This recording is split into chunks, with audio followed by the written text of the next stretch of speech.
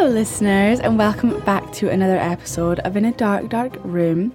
I'm your host Abby, and of course in this podcast I cover all things creep. If you're interested in things like true crime and scary stories and ghosts and everything that goes bump in the night, then you are 100% in the right place, because I do as well.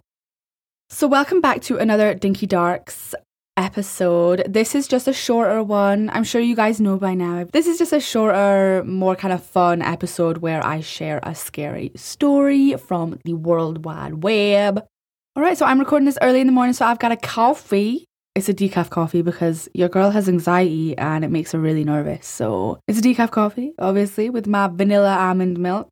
Pow, pow, pow. Alright, you know what? I'm actually just going to get into the story. Sorry. Sorry, no introduction from me today. I'm just getting into the story. So this week's story is called I Work as a Waitress at a Diner, and I think one of our regulars might be the devil. I work at a rest stop diner in a town that people pass through as quick as they can on their way to something or someone better. It's called Lucky's, which is a little ironic because if you've ever ended up here, you're anything but. If you stay too long, the dust settles. Working at Lucky's, you never see the same license plates twice, or faces for that matter. I've lost count of the amount of times to my answer, "Where are you heading?" has been anywhere but back.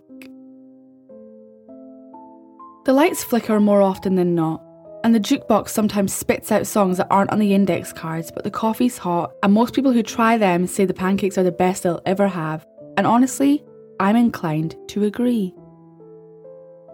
The embroidered name tag on my uniform reads Isabella, but that ain't even close to my real name.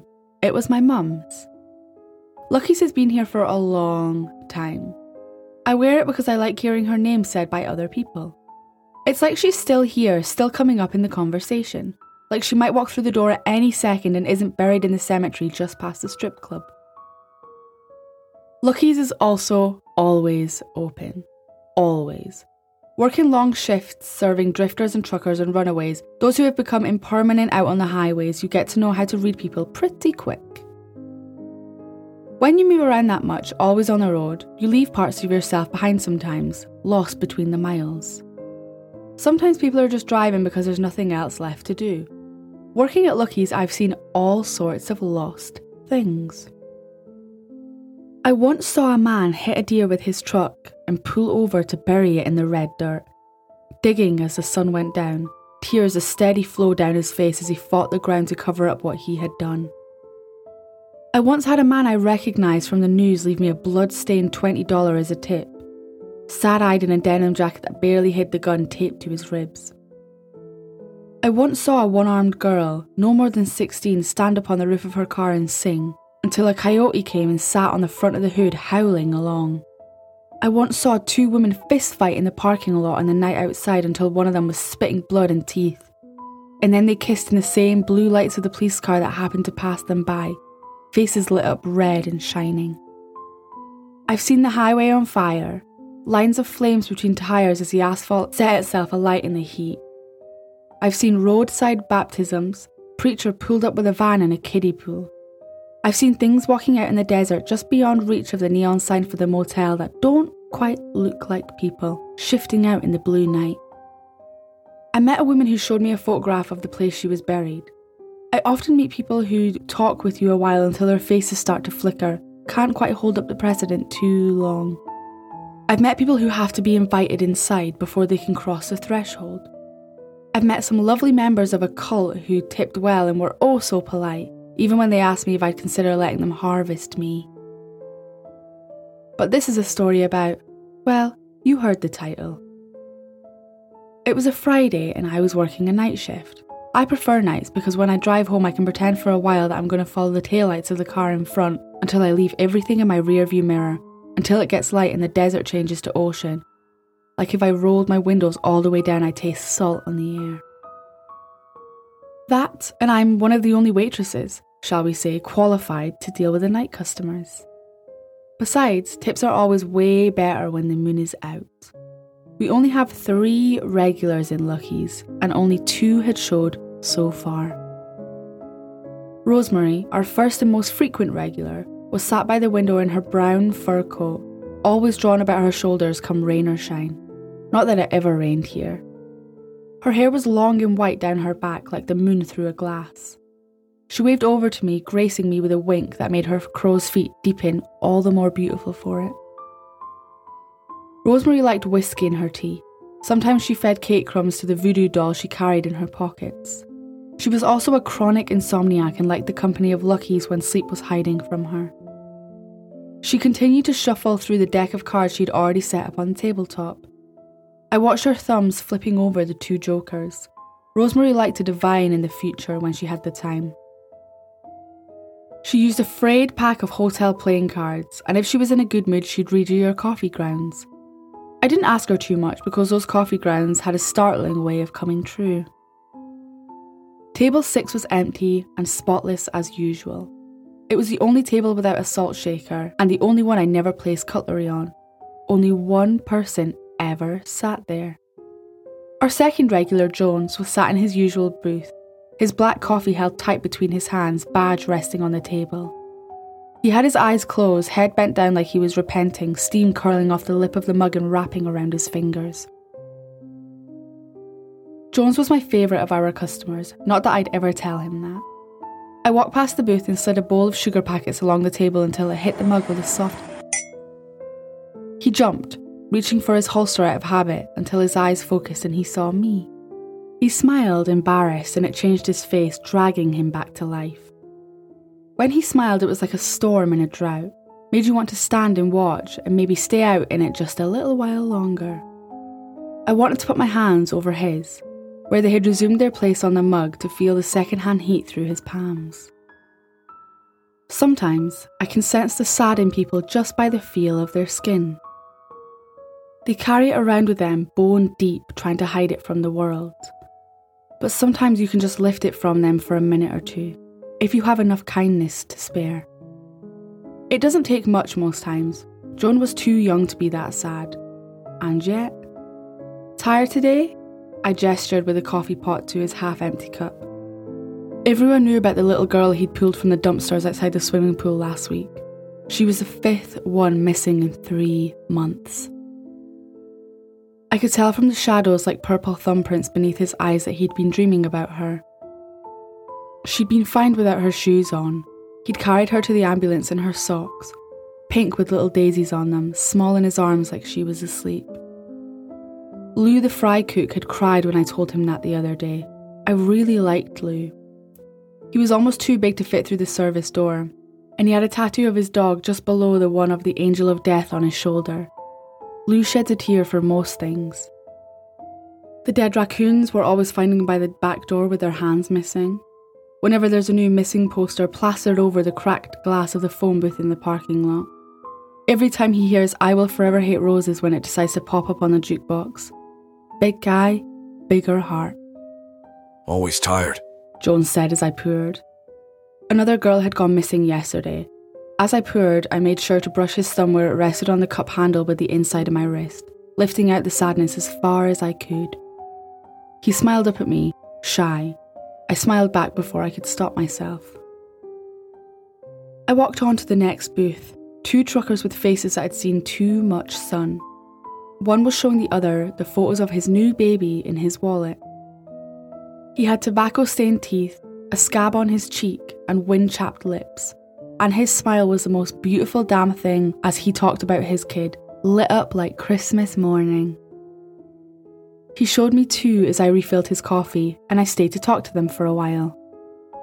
The other trucker with gold back teeth told me how he'd used to drive pigs, but couldn't handle the guilt when he'd handed them over to the slaughterhouse. He said he'd look right into their pink faces through the slats and their eyes looked right back, bright and pleading like they knew what he had done. He said he still dreamt about them. Now, he drove freezers of seafood, speciality deliveries for fancy hotels. He'd never seen the ocean. Lou slammed the bell from the depths of the kitchen and I got back to work, taking orders from a woman with a Labrador who ordered hot dogs for them both, and 3 teenage boys in their blood-stained varsity jackets on the corner who had $10 between them and asked for as many waffles as they could get. They often came in on full moons, leaving their bikes chained up in the parking lot. They were always hunting something with their baseball bats, backpacks filled with bullets and their daddy's guns. But they were nice kids, so I always gave them extra scoops of ice cream. Besides, I knew they needed energy, because when they were hunting they had to run fast. Real fast. There used to be 4 of them.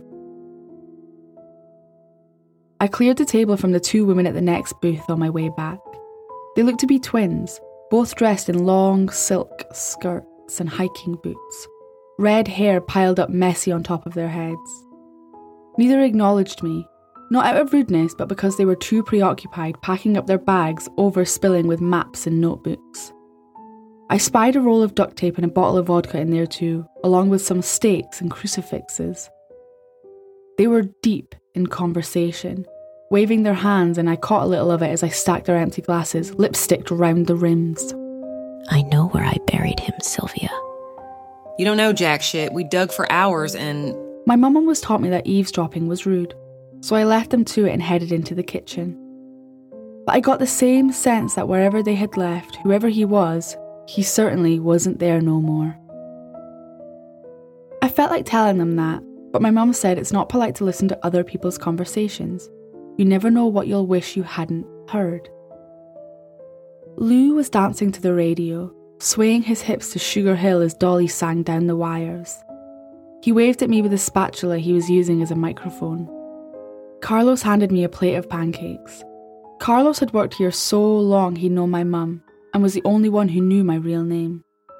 He sometimes came with me on the weekends to change the flowers on her grave. He always brought her desert flowers, growing from the same earth she was. Carlos was also the only one who knew the recipe for Lucky's pancakes, and the only one who could cook them just right. On days when he wasn't working, we had no pancakes, simple as. That was just the way it went. I learnt that the hard way, but that is another story. Along with the pancakes came a warning. He's back. He gestured through the doors. Table 6. Our final regular had showed. It'd been a while since he'd been around. I hadn't even seen him come in, but that wasn't unusual. He moved in mysterious ways. I raised an eyebrow. Shit. Carlos raised one back. Oh shit. He tossed me the salt with a grimace, and I filled the pockets of my apron. Lou banged around in one of the staff lockers for a moment, until he emerged triumphant, waving a Bible that had definitely seen better days. He placed it on the counter next to the syrup jugs and flipped to a random page. We leant over his shoulders to read what it said. Keep far from a false charge, and do not kill the innocent and righteous, for I will not acquit the wicked. Lou shrugged and patted me on the shoulder. I do not get paid enough for this shit. I took the pancakes to table 6, which had been empty the last time I'd looked. It was now very much occupied. The man sat at table 6 was smiling as I walked over, if you could call it a smile. It was more like rictus, lips straining deep red at the corners of his face. His eyes kept darting from side to side, too fast to count, like his pupils couldn't make up their mind where they should be. His hands shook as I got closer, hovering like flies on a carcass. I tried to lean as far away from him as I could as I placed the plate on the tabletop, but as I pulled my hands away, he darted his neck out fast, whipping his head up and tilting his face towards me. He sniffed in hard, eyelids fluttering. He giggled, shrill like it was stuck on the roof of his mouth. I recoiled, trying to hide the urge I had to run back to the kitchen. There's something about hearing a grown man giggle that made the skin crawl. Can I get you anything? I asked, faking bright. I take your name. He gripped one of the pancakes in his fist, turning it to mush. I tapped the name tag on my uniform. He shook his head, grinning, shoulders almost vibrating with his strange, fluid roll as his smile slipped for a second.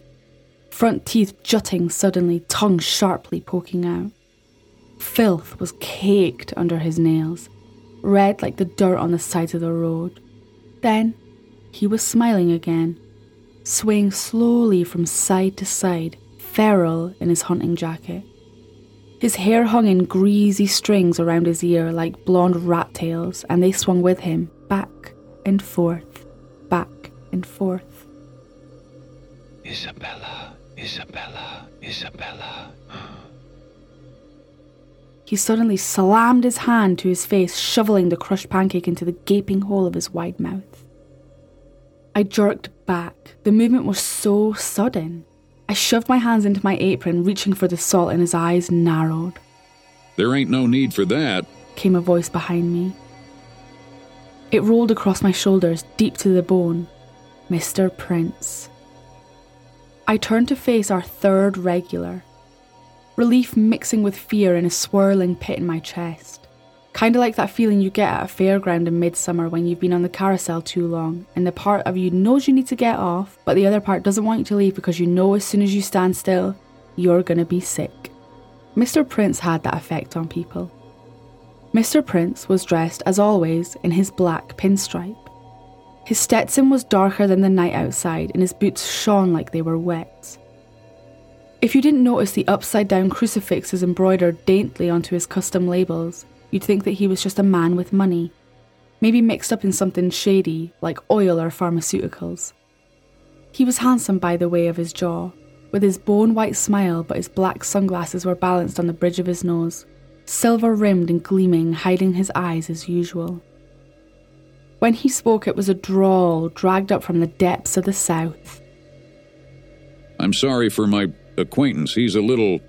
Mr. Prince glanced at the man sat at table 6 as he panted with his tongue out like a dog. Overexcited. Mr. Prince sat down and the lights above the booth flickered. He tilted his hat back on his head and the jukebox coughed and skipped, and suddenly Robert Johnson was on and was singing about that damn crossroad again. Mr. Prince popped a Marlboro Red between his teeth and pushed the window open a sliver with the knuckles of his left hand. The silver pentagram ring on his wedding finger clacked against the glass. Mr. Prince smiled, the way snakes do when they're watching you from the grass on their bellies. The cigarette was now smoking between his teeth, although he hadn't moved. Besides, Leroy ain't the type for salt. He's just a man. He looked him up and down and his top lip curled. Barely. He turned to Leroy. I see you started on my pancakes, but what's the point of good food if it ain't for sharing? Leroy giggled that strange high sound that made me want to run and shook a little. Everything about Leroy made me nervous. Fight or flight getting ready to flood my system. Mr. Prince handed Leroy a menu. Order whatever you want. He leaned forward and the lights flickered. Leroy ordered 4 cheeseburgers and a glass of milk. Well, if that's all, I managed. I could feel Leroy's eyes clinging to my back as I left. Rosemary waved me over before I could get back to the safety of the kitchen. I wouldn't worry about him, darling. She crossed herself and tapped the card on the top of the pile. The Jack of Spades. Although it had its eyes scratched out, but not by Rosemary. It looked like it had been printed that way for years. We won't be seeing him again. She wasn't talking about Mr. Prince. She cupped my cheek and I leant into it, her hand rough with age but warm. I could tell she thought I looked tired. She paid for her tea and toast and walked out into the warm night waiting outside the doors. I finally made it back into the kitchen and was immediately attacked. Cold water doused me in the face and I threw my arms up on an instinct, trying to protect my hair. Lou aggressively squirted me in the face with a spray bottle that we also kept in the staff locker, the kind you use for tending houseplants. But ours was filled with holy water. Lou, Jesus fucking Christ, get off, I sputtered and he sprayed me again. I spat holy water out, dripping down the front of my dress and wiped it from my eyes, my makeup running a little. I grabbed the bottle from his hands. I think I'm good? I wasn't really mad though. Better safe than sorry, especially when it comes to possession. Sorry, just checking. Lou sheepishly handed me his dish towel. Already did me and Carlos. He looked down at his shoes, awkward. He was a foot taller than me and a decade older, and I hid my smile because he was twisting the toe of his boot back and forth like a little kid that'd been kept after class. Carlos kept his eyes firmly fixed on his hands as he started flipping patties, but I could sense him holding back a laugh, desperately clenching his teeth. I narrowed my eyes and aimed the spray bottle at him. "Maybe you need some more," I threatened. Lou snorted, and then Carlos was laughing, and I was too. And that heavy feeling that had hovered over us since Mr. Prince had walked in lifted. Sometimes when things get too dark, all you can do is laugh. Mum always said that when her shit got rough, you can either choose to laugh or cry, and I never saw my mother cry. It was coming up on 3 a.m. as I took the burgers back to table 6. Leroy visibly drooled and clapped his hands as I walked over. I put the plate in front of him as quick as I could, but as I pulled back, his head darted forward and he licked the inside of my wrist. His tongue was long and wet against my pulse. I recoiled like I'd been bitten and he laughed, shrill and manic. You taste better than they will, he said, grinning and gesturing to the burgers. Mr. Prince watched this unfold, calm and unreadable, like the sky before summer lightning burns down a tree. I frantically wiped my arm on my apron, but I could still feel that tongue on my skin as if I'd left my hand in his mouth. I fought off the tears that suddenly burned at the corners of my eyes, because something told me that Leroy would enjoy them just a little too much. I shuddered and cleared Mr. Prince's plate. Tell Carlos the pancakes were good as hell, he said from behind his sunglasses. Then he chuckled, low and raspy, as if something he said was funny. He popped another Marlboro between his teeth and it started to glow as Leroy shoveled meat down his throat. I tried not to gag as I watched it clog beneath his long nails. I walked by Jones on my way back. He waved me over, eyes creased with worry. He ran a hand over his face as if he was trying to wipe all the bad things away. Is he bothering you? He gestured over to Leroy, who was rocking back and forth, drinking his milk. Jones suddenly looked so tired. Uniform as creased as his face, looking 50 instead of 22. Nothing I can't handle. I shook my head and thought about Rosemary. We won't be seeing him again. It felt like hours for Leroy to finish. I took the order of a man with a butterfly tattooed on his neck and some truckers pouring Jim Beam into their coffee. They asked me for an extra cup, which they placed at an empty seat at their table for their absent friends, they said. I cleaned down the countertop, restocked the sugar packets, took out the trash, ignoring the man in the rabbit mask that often waits out by the dumpsters. As long as you don't look at him, he won't bother you. I refilled coffee cups and took the orders of a large group of biker girls that came in, leather-clad and road-weary. At 3:03 a.m, Mr. Prince stood. Leroy had licked his plate clean and was sitting still, staring up at him with his teeth bared in a smile, hands gripping the tabletop so hard his knuckles were as white as milk. Mr. Prince handed me a roll of bills wrapped in black plastic that I knew better than to count. He tipped his hat. See, Leroy, we all gotta pay eventually, he said. He leaned in and said, For I will not acquit the wicked. He smiled. He held out his hand to Leroy, palm flat, waiting. Leroy's hands shook as he reached into his hunting jacket and pulled out a pair of shoes. A child's shoes. Small enough that both could fit into one hand. Little pink sneakers, dirty, with brown stains on the toes, and I knew that could only be one thing. Mr. Prince considered them for a moment, under the lights, and shook his head. He seemed like he was sorry before he handed them to me. For your man over there, tell him to dig deeper where they looked last. He nodded to Jones, who was watching us, his badge gripped in his hands, but Jones knew better than to come over here. Mr. Prince turned to Leroy and grinned around his cigarette. We've got a ways to go, the road we're taking. They say it's paved with good intentions. He chuckled and I felt sick to my stomach.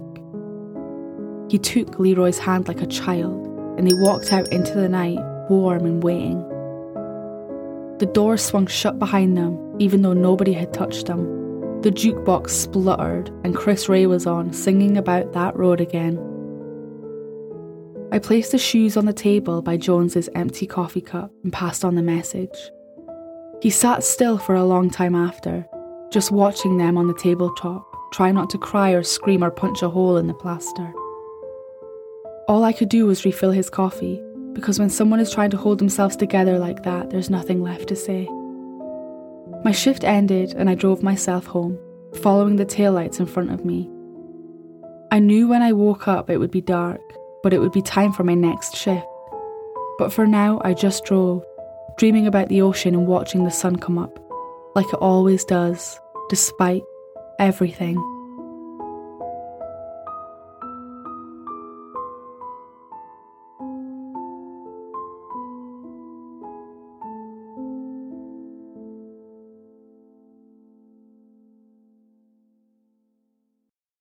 Wow! I actually really enjoyed that story. I thought it was really good. I like stories when there's a lot of visuals like that. That devil, that Leroy. Fish! The thing about his tongue was so creepy. Ugh. But I enjoyed that story. Anyway, so that's everything from me. I'm not going to keep you much longer. I will see you on Wicked Wednesday. It's going to be the return of my normal Wednesday scheduled episodes as Spooktober is over, RIP. But I will be here on Wednesday with another proper Wicked Wednesday episode. So until then, stay safe, take a breather, and enjoy the spooks. Bye.